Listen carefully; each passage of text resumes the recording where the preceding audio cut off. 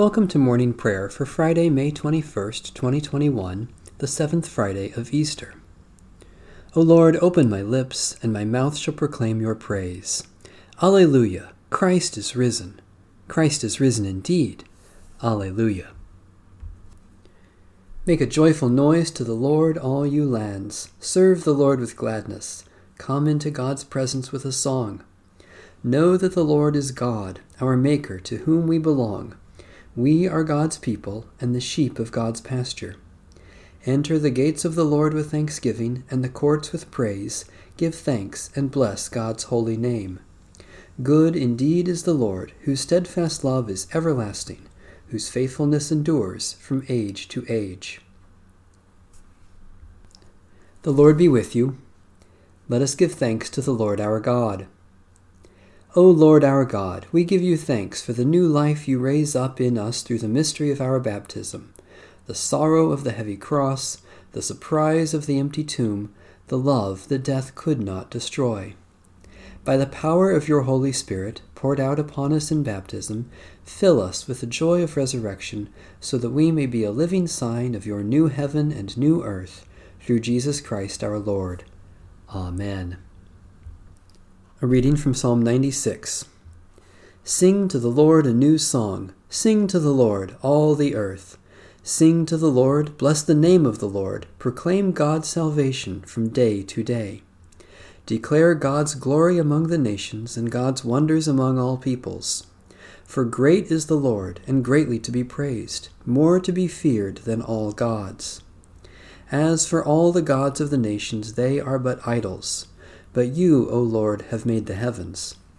Majesty and magnificence are in your presence. Power and splendor are in your sanctuary. Ascribe to the Lord, you families of the peoples. Ascribe to the Lord honor and power. Ascribe to the Lord the honor due the holy name. Bring offerings and enter the courts of the Lord. Worship the Lord in the beauty of holiness. Tremble before the Lord, all the earth. Tell it out among the nations. The Lord is King. The one who made the world so firm that it cannot be moved will judge the peoples with equity. Let the heavens rejoice, and let the earth be glad. Let the sea thunder, and all that is in it.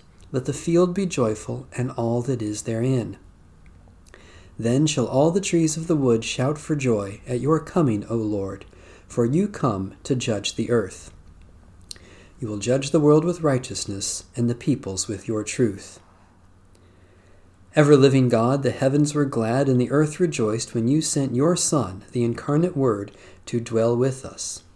Help us to proclaim your glory to those who do not know you, until the whole earth sings a new song to you, with your Son and the Holy Spirit, one God, now and forever.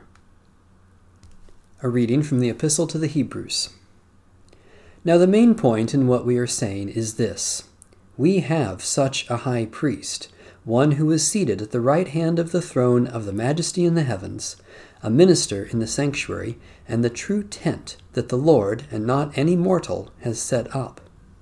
For every high priest is appointed to offer gifts and sacrifices, hence it is necessary for this priest also to have something to offer. Now, if he were on earth, he would not be a priest at all, since there are priests who offer gifts according to the law. They offer worship in a sanctuary that is a sketch and shadow of the heavenly one. For Moses, when he was about to erect the tent, was warned, "See that you make everything according to the pattern that was shown you on the mountain." But Jesus has now obtained a more excellent ministry, and to that degree he is the mediator of a better covenant, which has been enacted through better promises. For if that first covenant had been faultless, there would have been no need to look for a second one. God finds fault with them when he says, "The days are surely coming, says the Lord, when I will establish a new covenant with the house of Israel and with the house of Judah, not like the covenant that I made with their ancestors on the day when I took them by the hand to lead them out of the land of Egypt. For they did not continue in my covenant, and so I had no concern for them, says the Lord. This is the covenant that I will make with the house of Israel after those days, says the Lord. I will put my laws in their minds and write them on their hearts, and I will be their God, and they shall be my people. And they shall not teach one another, or say to each other, Know the Lord, for they shall all know me, from the least of them to the greatest. For I will be merciful toward their iniquities, and I will remember their sins no more. In speaking of a new covenant, he has made the first one obsolete. And what is obsolete and growing old will soon disappear. We are witnesses to these things. The Messiah is risen from the dead. Thanks be to God.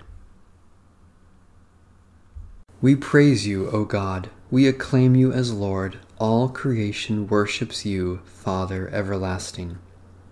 To you, all angels, all the powers of heaven, the cherubim and seraphim sing in endless praise. Holy, holy, holy Lord, God of power and might, heaven and earth are full of your glory. The glorious company of apostles praise you. The noble fellowship of prophets praise you. The white-robed army of martyrs praise you. Throughout the world, the Holy Church acclaims you, Father of majesty unbounded, your true and only Son, worthy of all praise, the Holy Spirit, advocate and guide. You, Christ, are the King of glory, the eternal Son of the Father. When you took our flesh to set us free, you humbly chose the Virgin's womb. You overcame the sting of death and opened the kingdom of heaven to all believers. You are seated at God's right hand in glory. We believe that you will come and be our judge. Come then, Lord, and help your people, bought with the price of your own blood, and bring us with your saints to glory everlasting. Satisfy us with your love in the morning, and we will live this day in joy and praise. Eternal God, we praise you for your mighty love given in Christ's sacrifice on the cross, and the new life we have received by his resurrection.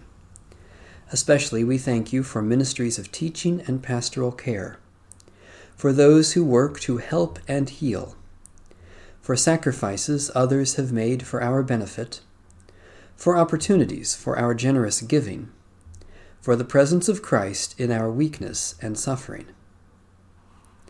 God of grace, let our concern for others reflect Christ's self-giving love, not only in our prayers, but also in our practice. Especially we pray for the Church in Latin America, for a right relationship between humans and the earth, for those who are wounded or face death, for those who keep watch over the sick and dying, for reverence for the gift of life you offer.